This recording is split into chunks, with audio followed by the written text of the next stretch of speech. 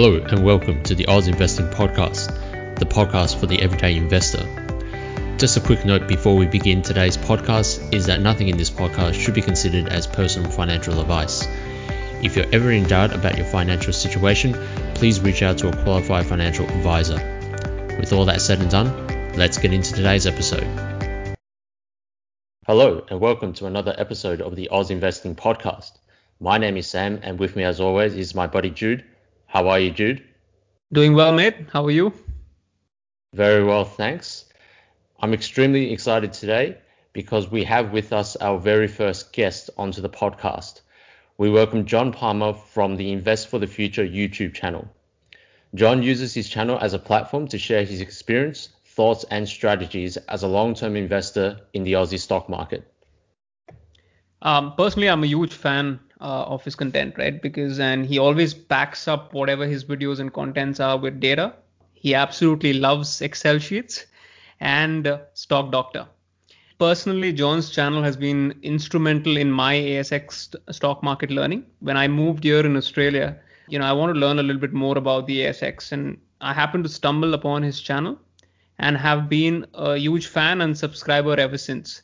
So welcome to the show, John. And, please tell the audience a bit about yourself, please. Well, hello, Sam and Jude. It's good to be here. And also thanks so much for inviting me onto the podcast.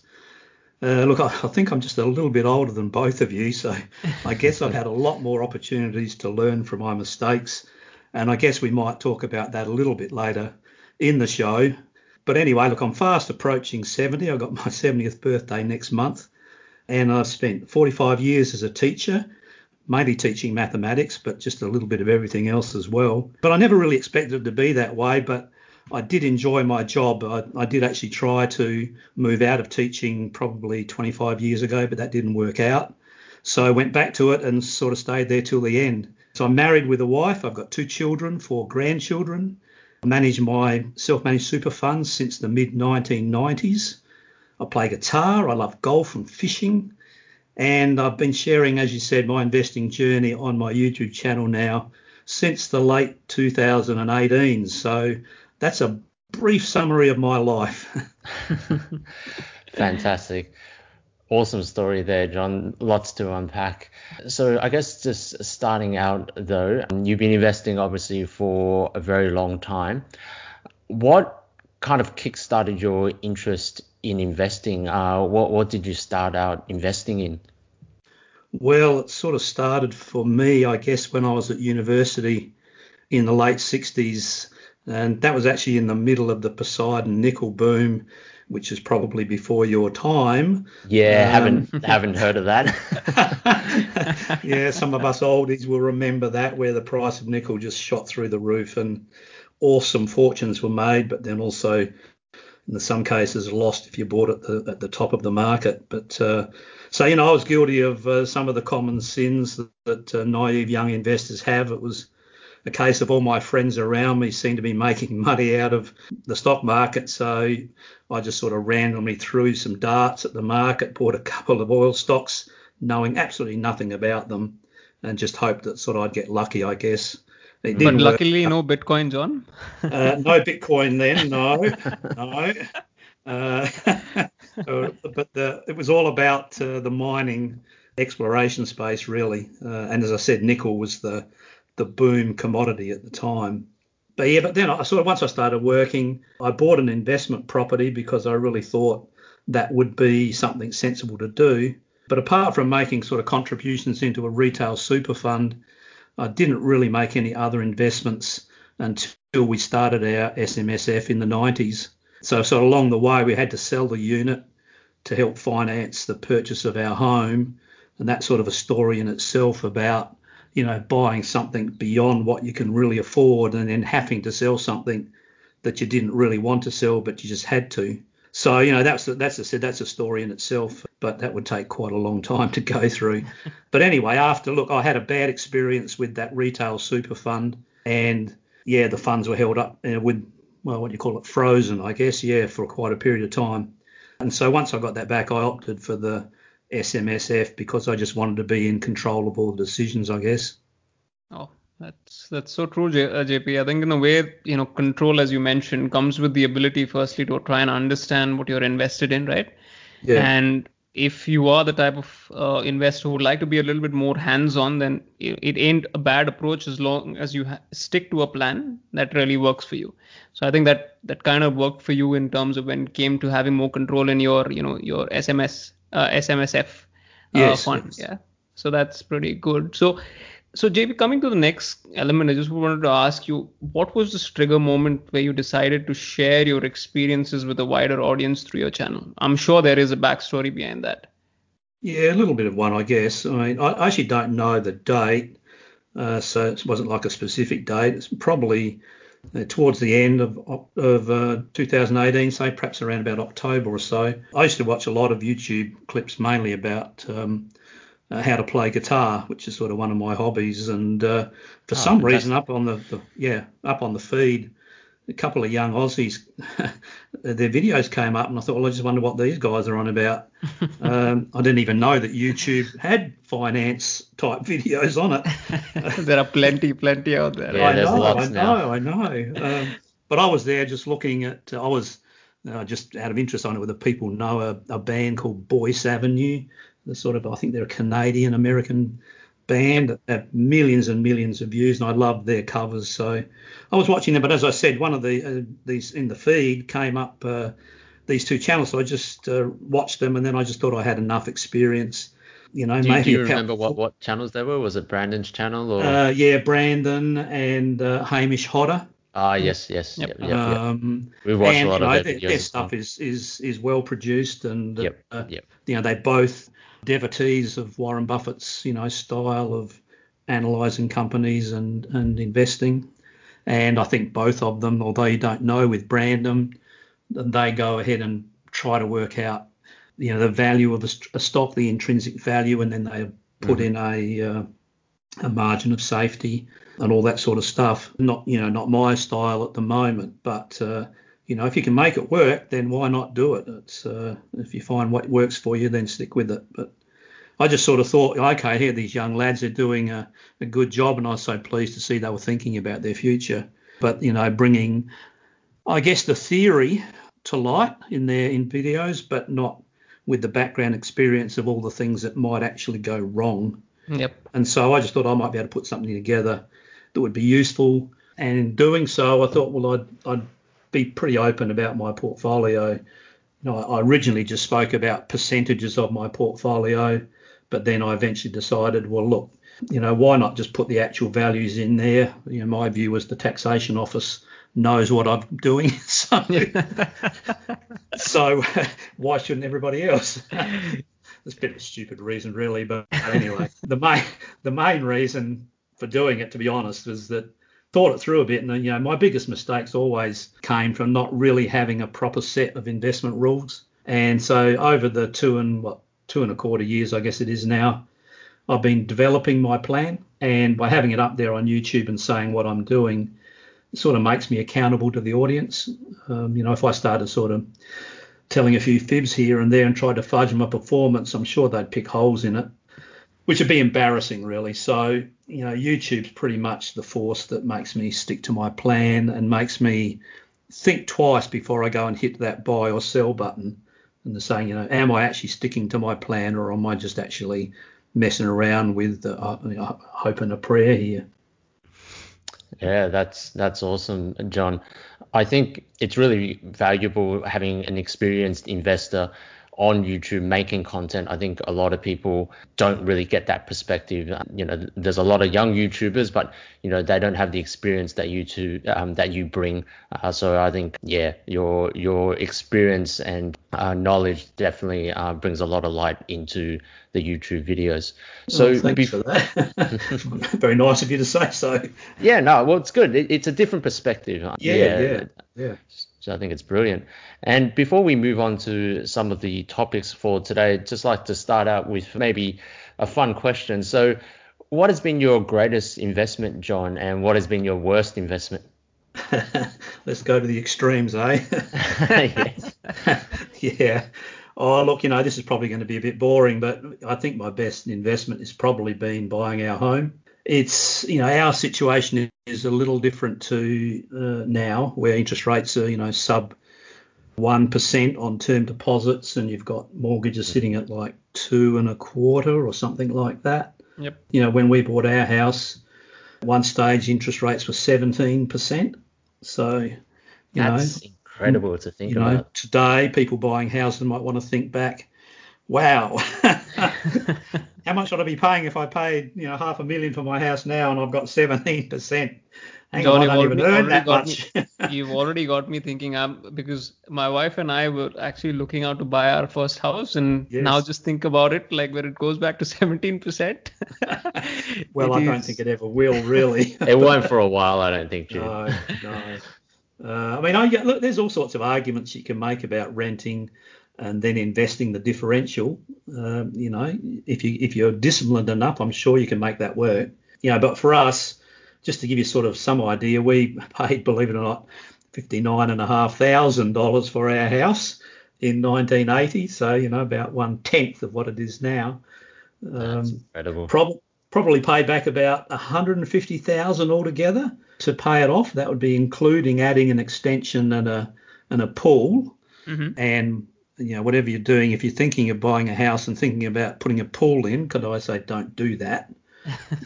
Wow, are they ever expensive to maintain? And I'm not sure you get the value out of it. But that's another story. It's all part of the learnings, John. Well, at the time it seemed like a good idea. And look, the kids got great fun out of it. But wow, right now we do have it and the grandkids swim in it. But chemicals and power to keep it going and whatever is very expensive. So it's a luxury for sure. Mm. Probably now, having put in that 150,000, the house is probably worth about 550 to 600 perhaps. It's of course one of those things you never know. It depends on whether someone really wants to buy it or not. Yep. But in terms of like if we were renting it to live in it, it's going to cost us probably 25 to 30,000 a year. About 500 to 550, 600 a week perhaps, because it's a pretty big house. Again, don't know until you put it on the market, but I sort of look at that as being my tax-free dividend, really. Like, we've got this thing we've got this thing owned outright. We've got capital growth of probably 450,000 perhaps over 40 years, which, it's a lot of money, but over 40 years is probably not the greatest of returns. But we do own our home. We don't have to pay rent. There's room for the kids and the grandkids can stay over. There's enough room for them to sleep in, bedrooms that were theirs when they were children. It's pretty hard to put a value on that, really, I think. Yeah. That's it's a bit boring, but if you're looking at the stock market, particularly, probably the best trade that I've made. It's not a trade because I owned it for a year, but it was a company called Vita Group. And I did notice the other day, actually, that they're in all sorts of strife because Telstra is going to not renegotiate. I think they're going to take over the shops. Yes. I haven't read much about it, but at the time that I bought it, they pretty much had the Telstra monopoly. And I bought them at $1.87, and then it's not sheer fluke. I sold them, believe it or not, at the absolute all-time high, within a cent. I sold them at $5.32 1 year later. So that was sort of like almost tripling my money in a year. So you basically you basically timed the market to perfection in that stock. Well, it's crazy, really. The decision for selling it was purely based on financials that they delivered, where their revenue and their earnings had grown really, really significantly, probably like double. I haven't got the numbers here to actually quote, but from their previous annual report, their earnings and revenue were massively higher than what they were, and they were a dividend-paying stock, and they didn't increase their dividend. And I got, why not? What is going on? And I said, well, I've made this awesome profit. And one of my filters, and I guess I'll talk about my filters a little later perhaps, at the time, one of them was that if the company was not delivering increasing dividends, then I didn't want to own it. So I just sold it there and then. And it turned out by no, I don't think necessarily sheer fluke, but I just happened to time it perfectly on that one. So, I was very pleased with that result. So Vita Group was paying a dividend at the time? Yeah. I said I haven't got the numbers in front of me, but yeah, look, I think they were paying something like a 15 or 16 cent dividend. And as I said, these two important metrics of revenue and earnings, which I think support your dividends. If you got growing revenue and growing earnings, why would you not be increasing your dividend unless there's something not quite right? Absolutely. In the business, and we need to retain some cash to manage something which we're not telling you about. That might be a good clue to conspiracy theory from JP here, but anyway. So that was probably, I've had a few others. I mean, I've done really well out of Fisher and Paykel, and I identified that way back when it was $4, and that's now like 30 something. Just over 7 years. But along the way, I've taken profits, and in hindsight, I didn't put it in as my best because I should never have sold them. I mean, it's a very, very high quality business, and I'm not saying you shouldn't take profits or rebalance your portfolio, but in hindsight, that probably cost me a lot of money. But some of the other ones that are not such brilliant performances, I used to own a company called Forge Group. They were a mining services company. They took on too much debt and went broke totally, so I lost everything. Oh wow! So it actually went to zero. Yeah, and look, looking at their financials, I could have got out if I had followed them, but didn't follow my rules. Thought they would turn around. One of those things like, oh, look, I'll wait for it to go and turn around to there and then I'll sell it. Well, the ability to predict the future is one that I don't have. So, I've lost a lot there. Slater and Gordon was almost a lot, too much debt again. They just got very, very, don't know about greedy, but, went and paid a lot for a business in the UK, and in the end, the debt and everything caught up with them because they paid way too much for that business. Now, it's sort of one of those crazy stories. I did make a lot of money from them when they were in their growth phase, but then at the end, I then basically gave most of it back when I went in and bought them again. So, that was one where nearly everything went. And then there was a company called Blue Sky Alternative Investments, which was a very, very small holding. So, it was like lucky to be 0.5% of my portfolio. It was sort of like it wasn't a speculative play, but it was based on just share price momentum, really. They went broke, but that one was to do with dodgy management and dodgy accounting practices. So, not some of my finest moments, but, that's the good thing about investing in the stock market, really. You can have, several poor decisions or management let you down. And if you get one really, really good one, then it can more than make up for the ones that you got a bit wrong. Got it. So I think that's a very good lesson there, right? And in a way that you'll never be able to pick winners all the time. There will be situations where, some not good investments come along the way. But in a way, if you've got that right mix in your portfolio, things tend to, balance out in the future, in a way. Well, it's the overall story, isn't it? Not just the individual stock by stock. You're not going to get every stock right, and anyone who says they can are telling fibs. Yeah, thanks for that, John. I think what we'll do next, we'll kind of just divide the podcast up into 3 sections. Personal finance, stocks and other investments. What's the third one? I think stocks and other investments, Sam. Okay. Yeah, thanks for that, Jude. Start that one again. Yeah. All right, so we'll start the first topic, which is personal finance. So, John, what are the basic principles when it comes to personal finance, and what are some key takeaways for people listening in? Well, look, for me, I think the key principle is really to live within your means. It's sort of, you probably hear it said a lot of times, but that means for me, don't borrow money to buy things unless you absolutely have to. No, so for us, for example, borrowing to buy a house was fine, and I think anybody who borrows money to buy a house is making a wise decision, but only if you can really comfortably afford the repayments. Just quickly in our case, as I said, everything was going well, and we could afford both, our investment property, which was negatively geared, and the house, until we decided to start a family a little bit earlier than what we'd planned. And then suddenly those repayments on the investment property and our house became unmanageable.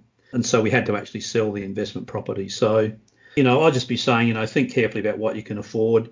If you're renting, then, rent within your means, and learn to save up for what you want would be my advice. I mean, right now, unfortunately, I think the popularity of buy now, pay later is sort of symptomatic, I think, of a growing cohort of, let's call them impulse shoppers who, eventually just become addicted to the process, really. And I do know someone who is an addicted shopper, and, she likes her afterpay statement because it breaks up her 3-figure purchases into 2-figure amounts. And it looks nice when you see, I haven't spent anything over $100, and sort of just the way she sees it. But anyway, just getting back to the point about debt, I just argue that you should only go into debt to buy assets that will actually appreciate in value. Mm-hmm. So, you don't go into debt for things like holidays or cars or clothes or anything like that. So, that's, I think, the key principle. Just live within what you can afford to buy. Yeah. Yep. So I think that's so true, JP. I think, we always, as you rightly pointed out here, that slogan, right? That live within your means. But, what happens? Life happens along the way. So when it comes to actual implementation, that lifestyle creep gets in the way, right? Yes. Therefore, I think budgeting plays such an important role to make sure that, you've always accounted for things you want to spend on and, save up for a goal. So when it comes to personal finance, while you and your wife were active in the workforce, did you all set percentages, like in terms of what you guys used to follow to ensure, all elements are covered when it comes to investments, how much percentage goes into expenses, so on and so forth? Yeah, look, we always ran a budget, and it really became essential when we started our family, and we basically went from 2 wages down to 1. As I said earlier, things were going along swimmingly, really. We're both working full-time and managing the investment property and our home. But when our daughter arrived, as I mentioned earlier, the interest rate was 17%, and so it's pretty tough to make ends meet. So we had to sell the investment property. The mortgage rate went down pretty quickly to about 10%, but still pretty high compared to today. And so we actually just decided to pay the loan off as quickly as possible. But in terms of budgeting, like every year, we've just total up our expenditure on all the essentials. So, electricity, water, insurance, council rates, so on, food, whatever. And I used to run a spreadsheet. So your affinity to spreadsheets started pretty early then. Oh, yes. I'm not sure when that particular addiction occurred, but it's been there for a long time. But no, I just get all the bills out and look at them at the end of the year and say, okay, we spent this much on electricity. Okay, let's increase that by 5%. And so we just increased all of our essentials by 5% in the spreadsheet. And then every fortnight when our pay was deposited into our bank accounts, I would review the spreadsheet, look at where we were. I always knew, how much money we had that we could afford to spend and how much had to be there because there would be bills coming up at some time in the future. So, we even included in the spreadsheet like putting money aside for a replacement car. We knew we'd have to get one sometime, even for the kids' weddings. They both eventually did get married, but we were putting away a little bit each fortnight, knowing that at some stage in the future they'd probably be hoping that we might be able to help them out with their wedding. So, that money for like the replacement car and so on was sort of like the emergency fund as well, that would only get touched if there was an emergency, and fortunately there never was one. And so when the time came, I can remember at one stage we had to get a new car, and there was like more than double the amount in the car fund that we actually needed. So it sort of was like my emergency fund. And then along the way, if there was anything left over, well, that just went into salary sacrifice. So yeah, that was sort of pretty much how we budgeted. Perfect. Fantastic. I think it does make you feel very comfortable once you actually have that investment fund. So yeah, you mentioned a lot of things there, how, you had enough for your kid's wedding, replacement cars. I think, yeah, a lot of people are trying to also build up that emergency fund as well, I guess, before they start investing. So do you have any tips for people that are trying to build up that emergency fund? How should they go about it? Can you highlight some of the key things that you did? Yeah, look, I'm probably inherently conservative. I mean, I do like to have a bit of a gamble, but I'm only going to be gambling with money that I can afford to lose, and I'd rather not lose anything really. But as I said, some of your investments aren't going to go well, so you have to be prepared for that. But look, being conservative, it's probably because I was raised in a lower middle class home. Like Dad worked for General Motors Holden. Mum didn't work; she just ran the house. So we were probably, I'd say, lower middle class, maybe family. I just remember Dad bringing home his pay, bring it home in a little brown envelope, and he'd sit down with Mum and put little amounts into tobacco tins, believe it or not.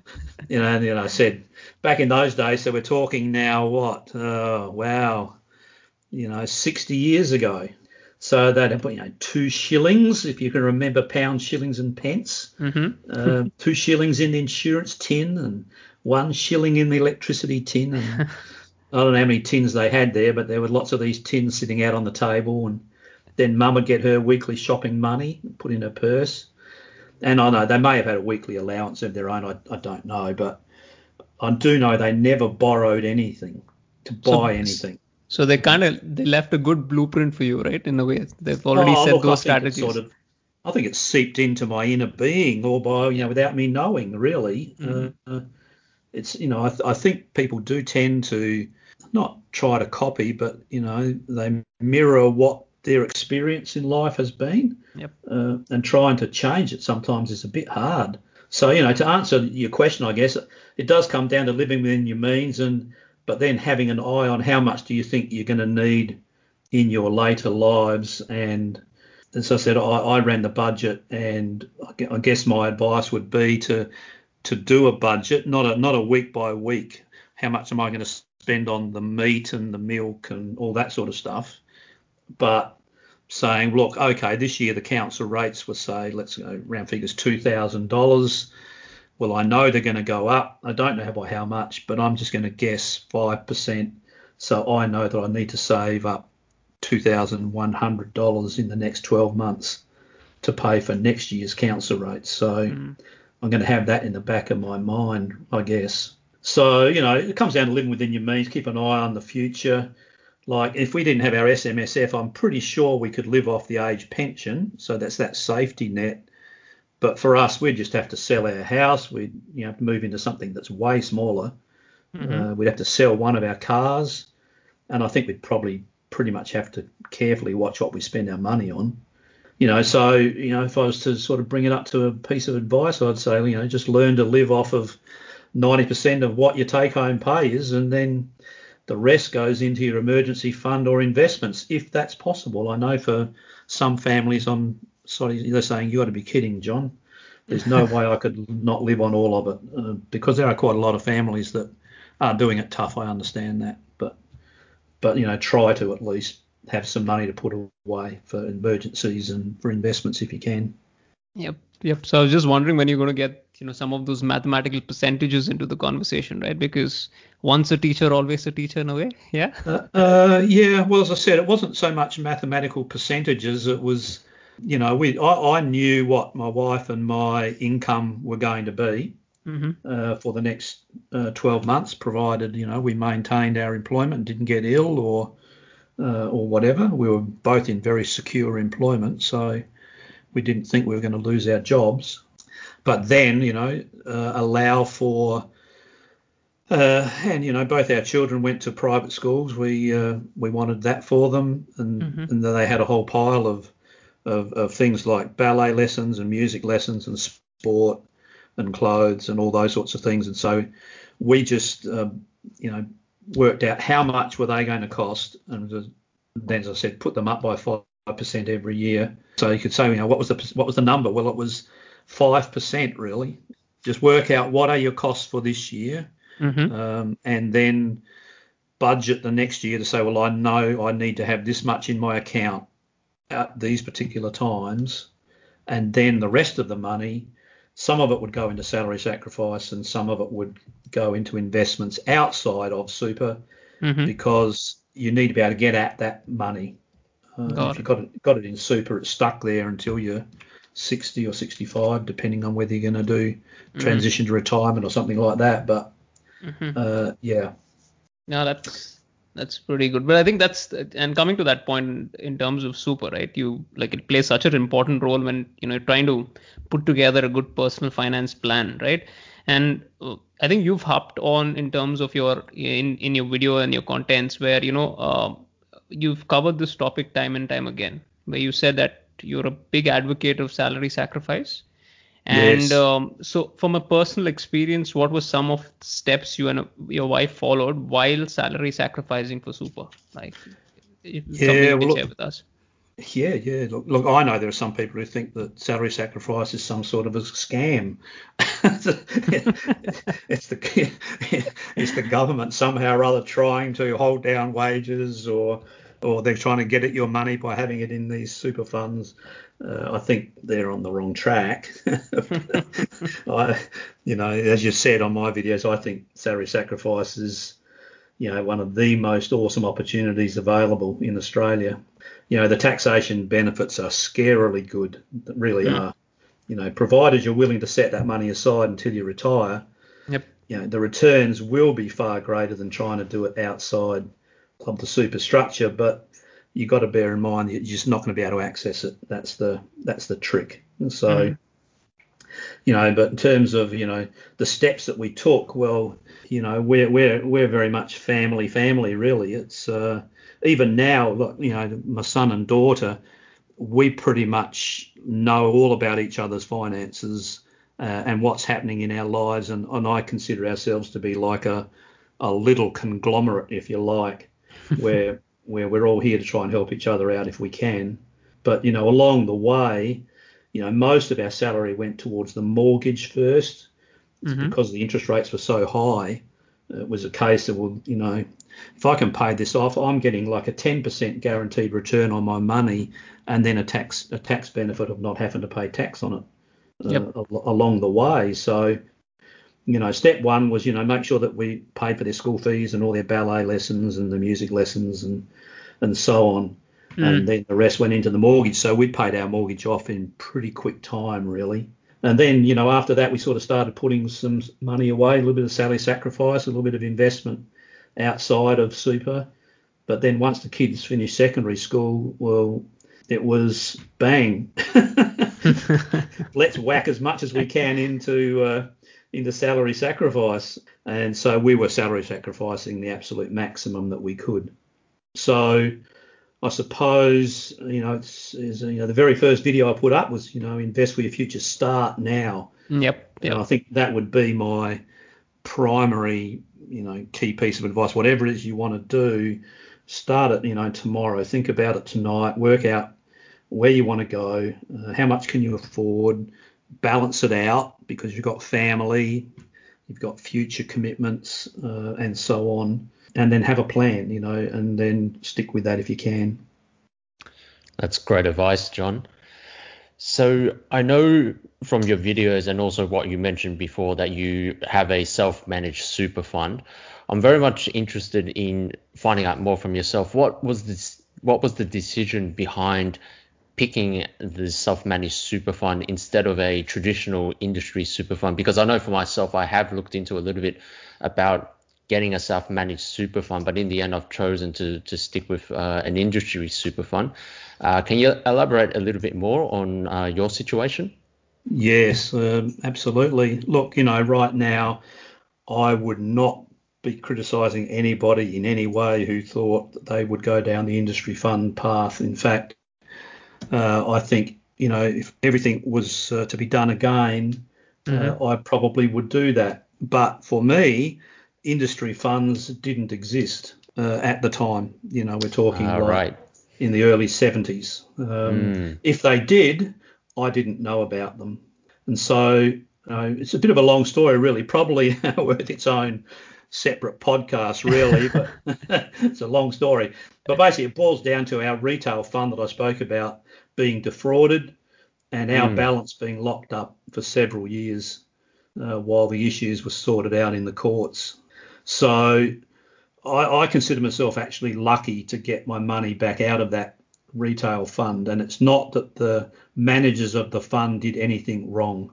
It's one of these, tricky situations where some pretty devious characters got involved and our funds were used in an illegal sort of way and taken out of our fund. A bit hard to explain quickly how that happened, but it scarred me a little bit. And, I can imagine it would scar most people, I think, having that fear that, I've tucked all this money away, but I can't access it now, and not being certain that, you could access it when you retire. So we weren't even sure whether we'd even get it back because, it was basically, a massive fraudulent check. I think it was about $125 million was honoured by Bank of Melbourne, I think. And it was used to pay off bills, for want of a better way of putting it. And I'm not sure that it was ANZ or NAB or whatever were not going to give that money back because they hadn't done anything wrong either. So it was a mess. It really was a mess. And it went on I'm pretty sure it went on for about 3 years. So anyway, once that money came back, I thought, well, I'm not going down this path again. So what am I going to do with this? And as it turned out, one of my daughter's friends' parents had set up an SMSF, and we just had a chat with them about it. And so I thought, right, I'm going to do this. And we were just told that our balance was way too low. Okay. You're going to get eaten up by fees and all that sort of stuff. And the fees were large. I mean, $3,000 plus a year. But I just decided I didn't trust the system enough to allow others to be in charge of our money. So I knew I had a challenge ahead of me of what I was going to do. But look, if I was to do it again right now, say I was your age now, I would probably go down with the industry fund. And there are some out there that would allow me to do exactly what I do, which is trade on the ASX if I want to. Correct. And if I don't want to, I can put it into one of their options, whether it be a growth option or a balanced option or a cash, whatever it is that I wanted to do. But I just don't think they even existed back there when I was doing this. Yeah. Yeah, I guess that's, again, as you rightly pointed out, right? Even the industry funds or the super funds have evolved over time, right? And I think as and when people have got more aware with the different offerings, I think they had to be more flexible and give that flexibility and transfer that flexibility to end users as well, right? So at the current moment, that seems to be working for us in terms of choosing which industry fund and the flexibility within that particular fund. Yes, I think, you're probably going to weigh up what are the management fees, what's the range of options that they present to you. Do they have a track record of, being trustworthy and delivering good returns, all those sorts of things that you'd do your homework on, yeah. This concludes part A of episode 6, interview with John Palmer from the Invest for the Future YouTube channel. Stay tuned for part B of episode 6, where we talk further about stocks and other investments.